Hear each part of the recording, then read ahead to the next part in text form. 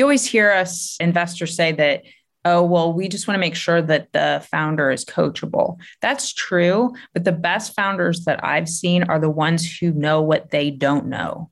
So they kind of realize, look, my strength isn't X, or I don't really know a lot about Y. But then they go out and they search for those people that do. And that's how you get the best complementary teams. Expanding possibilities, the Mindset Zone. I'm your host, Anna Malikian. And before we start with today's show, please remember to visit mindset.zone. Yes, instead of .com, it's .zone. There you can find all the episodes and other amazing resources, all at mindset.zone. I met today's guest, Marsha Daoud, on a speakers group, and I was immediately fascinated by her work and mission. How could investing be re-envisioned in order to produce change? How, by investing in amazing woman-led companies, we can help solve big problems. So it's totally my pleasure to have her here today with us. So thank you so much for accepting my invitation, Marsha. Oh, I'm happy to be here. It's a pleasure. Yes. And I was looking to your websites and your presence online. And one of the things in your bio, and one of the things that really pop out was that you already have invested in over 200 early stage private companies. So I'm super curious to know, how did you start this journey and this mission? And why? Yes. So it was about 10 years ago. My husband's in finance, and we were invited by one of his colleagues to an angel investing group meeting. And I said, what is angel investing? I have no idea. And he, kind of explained it a little bit, but we went to the meeting and I really loved the group. I loved the woman who was running it. And I got pretty involved over the next couple of years, even though at the time I was still working full-time in corporate America for at least another couple of years after that. But the way that I've really been able to get involved with so many companies and have, quite a diversified portfolio, as we call it, is because I got more involved in funds, where funds are able to help companies by pooling money from multiple people. And I found that to be really interesting because this is a very risky asset class. In a lot of cases, there's a lot of companies that don't make it. They just, most of the time, the biggest reason is because they run out of money. Mm-hmm. And what I was trying to do was say, well, how can I be in this game long term? I can help more companies and be able to make such an impact. And the only way to really do that is to try to de-risk this asset class as much as you can. And the way that I did that was to be able to take a small amount of money and spread it over multiple companies. So I have made direct investments into companies, but many of those 200 companies are within funds. So it's almost like microloans. Well, not really, because what we do is we pool the money together and then we as a group invest it through the fund. So that really is how we diversify our risk, because with our one investment, we could get exposure to, let's say, 10 or 15 companies. And that way we are able to keep our risk at a minimum, because if one or two of those companies doesn't do well, or even 5 of them, you still have the other ones that could make it up. So love it. Kind of how it works. Yeah. So, and you have more control than in the stock market, to be honest with you. But I want to go back here a moment here in terms of your experience, because you're saying that you came from corporate America. Yes. Tell me a little bit about that journey in corporate America. So I worked at Kaplan Education for almost 17 years, and I worked for the first 10 years in sales and marketing. And then the last 7, I was in operations. So I had a lot of different types of jobs at that organization. And I really loved it. I loved the people I worked with. We had a great mission. We were helping students to get education. But I realized kind of as I was working there that 17 years is a long time to be at the same place. Yes. And I didn't feel like I was really growing and wanted to do something different after all that time. So as I was getting more involved and learning more about angel investing, I felt like that was such a great place to put my time and now my skill set from all of this great work I'd done at Kaplan. And that's how I got more and more involved. And that's really when I learned more about how little money goes to women and people of color. And that's when I really wanted to make a significant change. And I bet that your background in sales, marketing, and operations can be very helpful when you are looking to these companies, when you are bringing the portfolios together, because you really can see if they have things to make it work. Yes, that definitely helped. But I also jumped into one of the startup companies that I had been in, I am an investor in, and I was their COO for over a year. So I kind of saw the inside of a startup, and I've been on the other side as an investor. So I think that's super helpful because when these companies are very small, when they get started, there's a lot of things that one person, they may have the role of like a marketing person or a salesperson or even the CEO, and that they have so many jobs that they have to do because there's just not that many people. Yes, they have to wear many hats. Many hats, yes. to make it work. And tell us, because I knew that was a small percentage, but it's incredible how small it is. For women health companies that are starting, it's really difficult for them to get any type of financing, correct?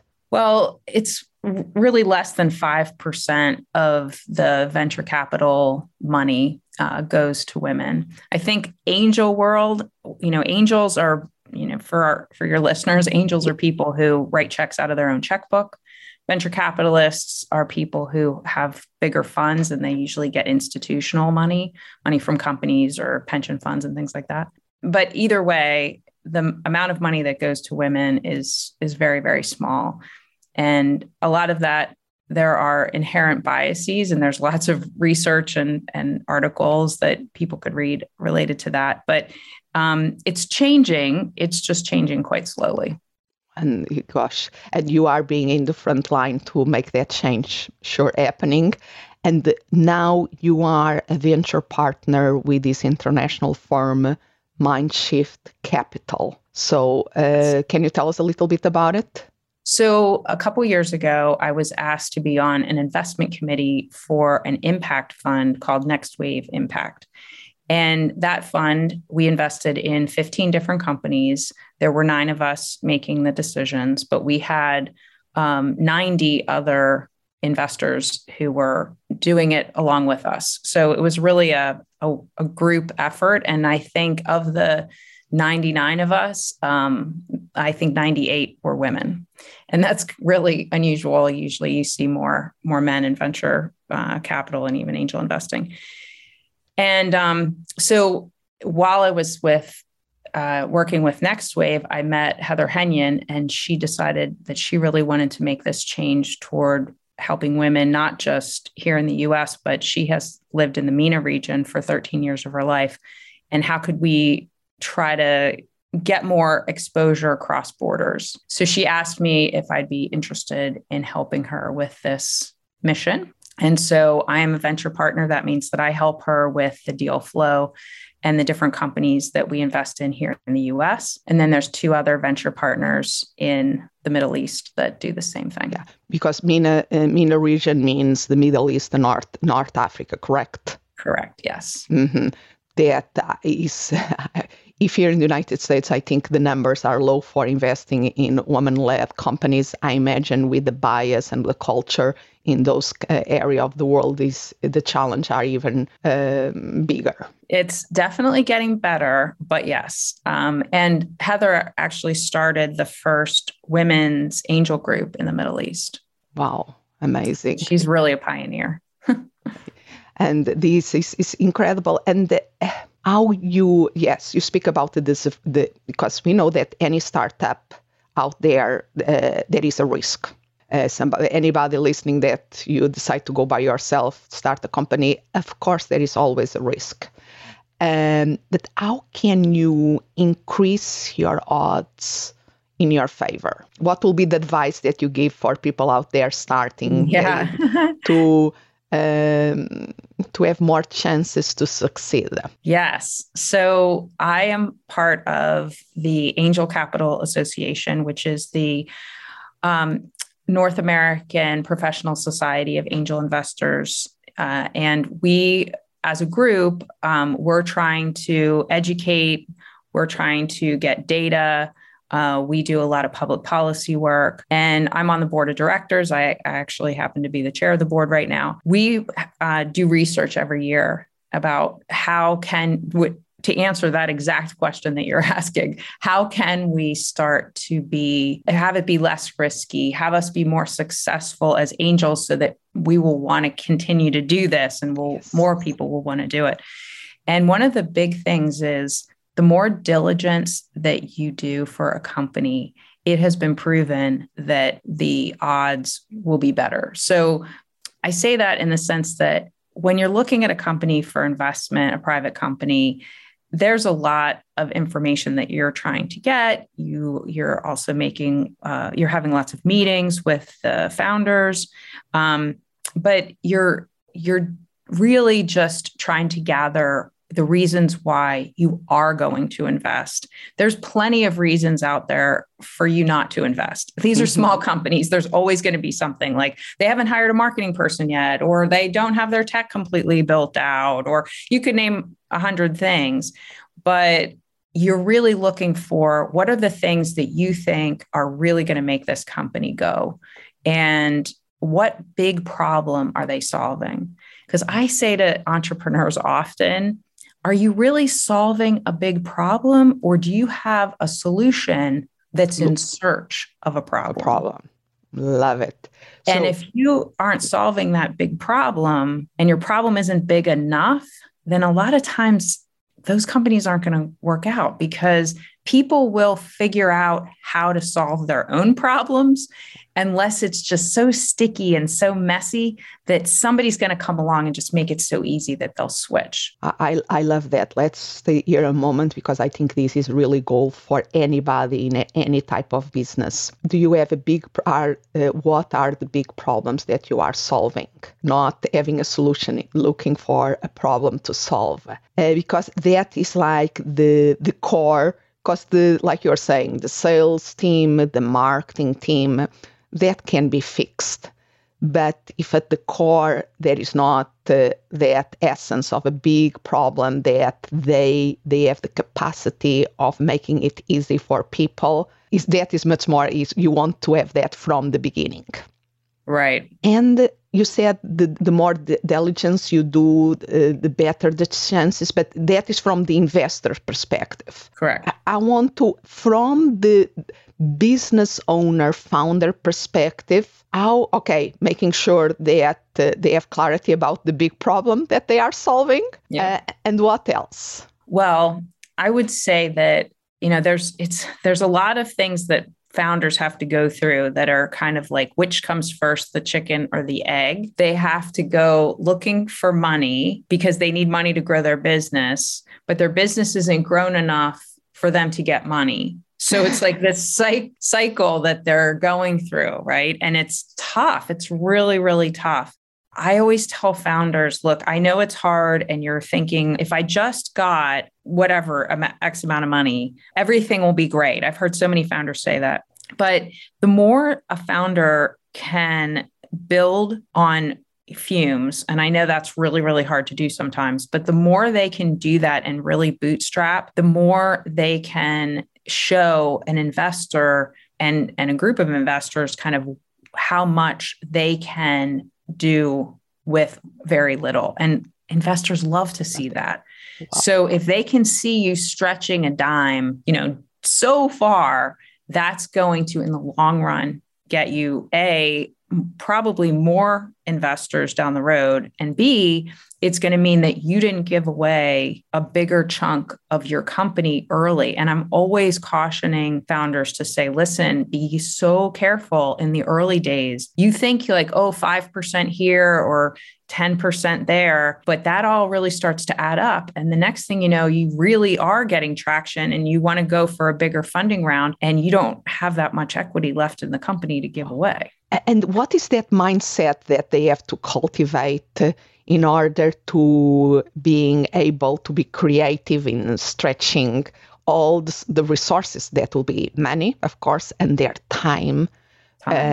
To have a better chance of success? In a lot of cases, I've seen good founders will find their co-founders, whether it's somebody who's going to be full-time with the business down the road or whatever, but they find people who will help them in their off hours. So they don't necessarily have to go all in and say, I'm going to, right off the bat, quit my job and I'm not going to have any other income other than what I can get out of the startup. I mean, that's a little bit unrealistic. The best founders I've seen have surrounded themselves with people who have the level of expertise that they need in order to be successful, so that then they go and they utilize that expertise to the point where they have something tangible to show investors. So then they can start to build the company. Then they start to take the full-time employees. So loads of sweat equity. So yes, gathering a team, the founding team is not a solo thing, but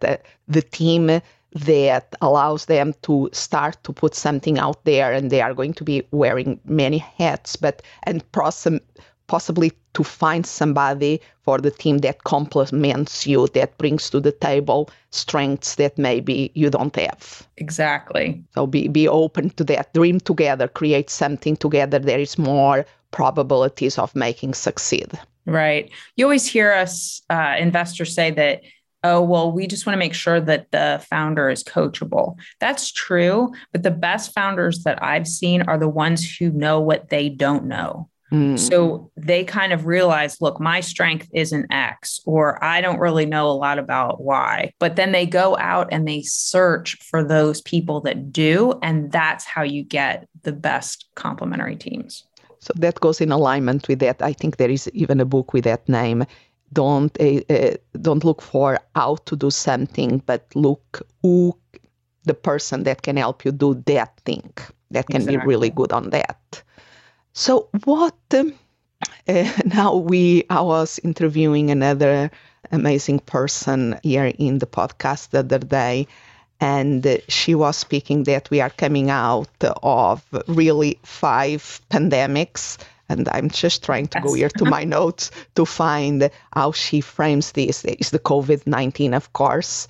And then the other pandemics that she was referring to was the social justice movement here in the United States that really was triggered with the Floyd situation, the mental health crisis that has been here for a while, but not really under the radar for many people, the environment concerns and the global warming situation, and the economical crisis of disparity of incomes and so forth. So how in this, so the world, and now we have the war in Ukraine to complicate even the world situation even more.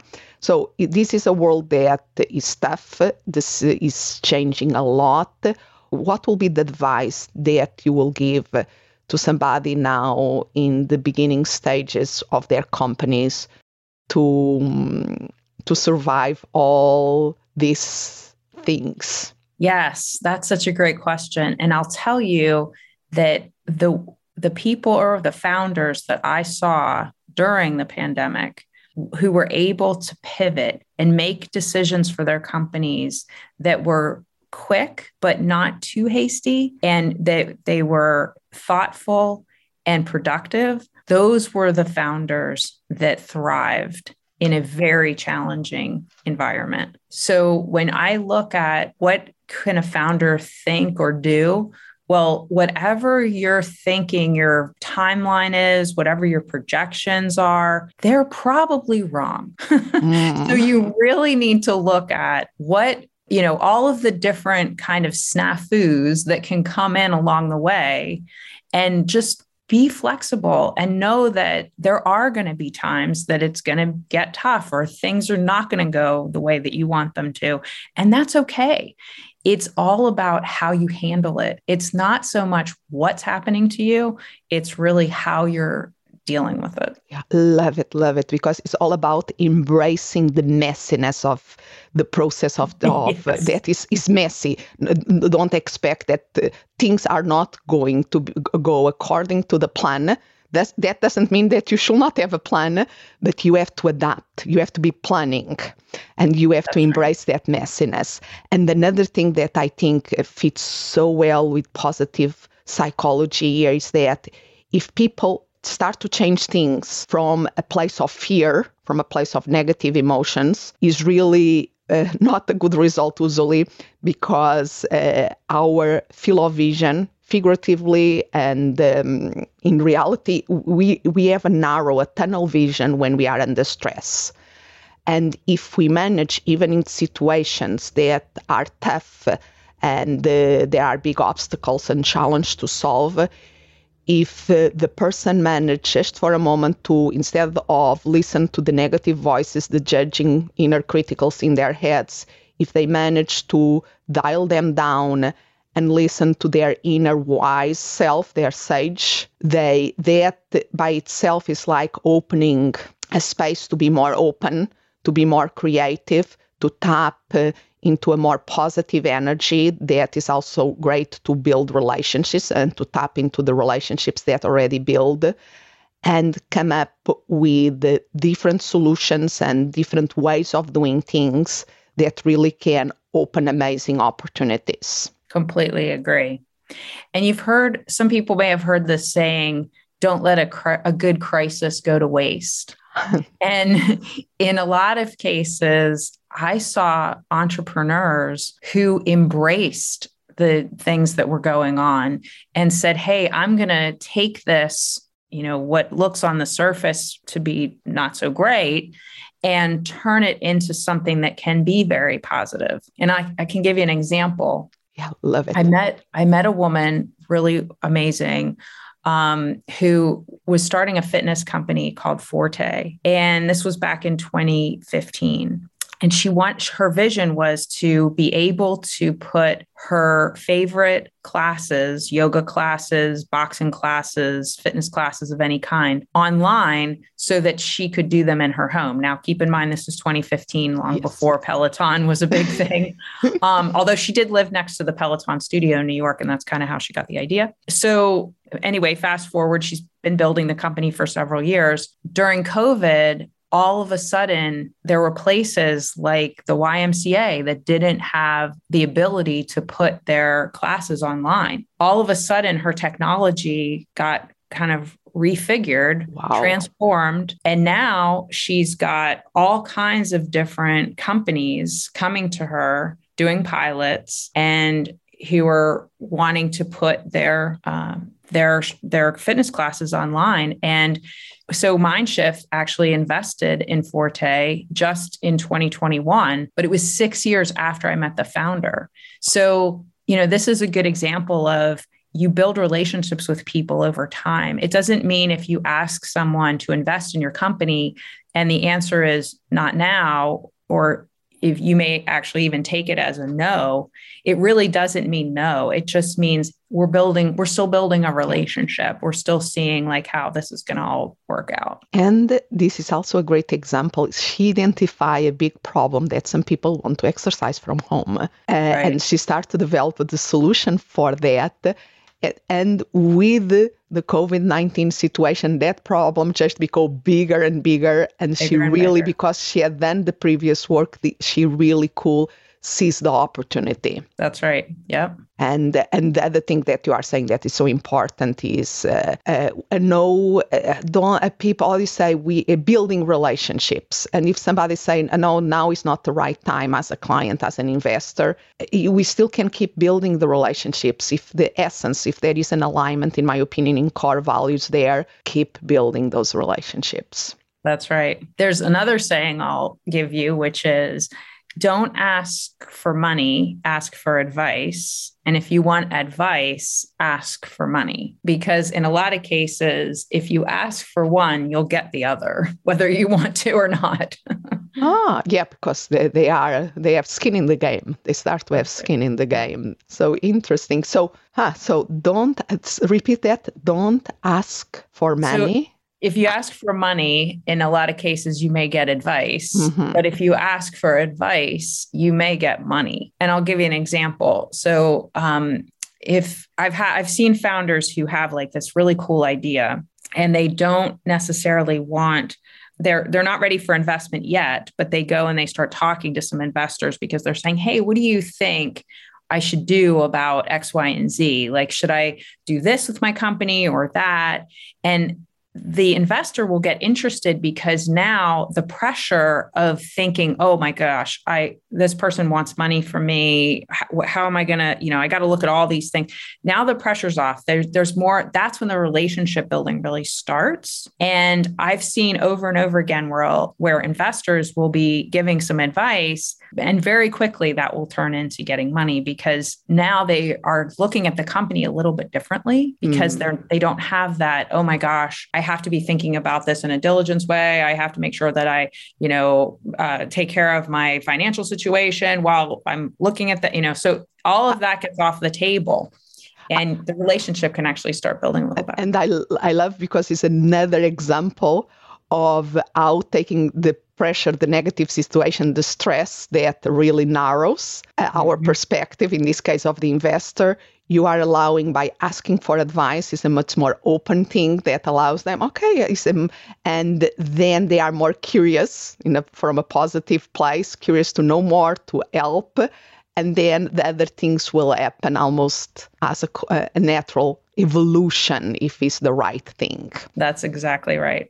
Absolutely adore this. So where people can learn more about you and about this work, and to learn more about the angel investors, the Mindshift Capital. So tell me a couple of places where people can start. Sure. They can go to mindshiftcapital.com to learn all about Mindshift. The Angel Capital Association.org is the website to learn about the Angel Capital Association. Now, we are, as I said, the association of a professional society of all angel investors in North America and some globally as well. But on our website, we have a list of all of the angel groups who are members of the ACA across the country. So if you are looking for funding and you're thinking, I wonder if there are any angel groups near me, or any angel groups that invest in someone like me. For example, if you're a woman, there are lists of the different groups that invest in women, people of color, those types of things. So all of that is on the Angel Capital Association's website, as well as some educational material as well. And if they want to reach out to you for even people for another interview or for anything, or speaking, because you are a speaker, you also do keynotes, is it better LinkedIn to find you in LinkedIn, or what is the best way that they can find me? You? Yep, they can find me on LinkedIn. I'm just Marsha Dawood on LinkedIn. It's pretty easy to find me. And also, I have a website, marshadawood.com. Love it. Reach out to me there. That is the amazing thing of having a little bit unique name. We get the domain. Yes. That's right. Makes it easy. Yeah. Yeah, absolutely. So thank you so much for your time today. This is really inspiring. Oh, thank you so much for having me. It was great fun. Expanding possibilities, the Mindset Zone. Thank you for listening, and remember to visit mindset.zone. Yes, instead of .com, it's .zone. There you can find all the episodes and other amazing resources, all at mindset.zone. As always, I'm so grateful you are here. Expand what's possible for you, for the ones around you, for the world.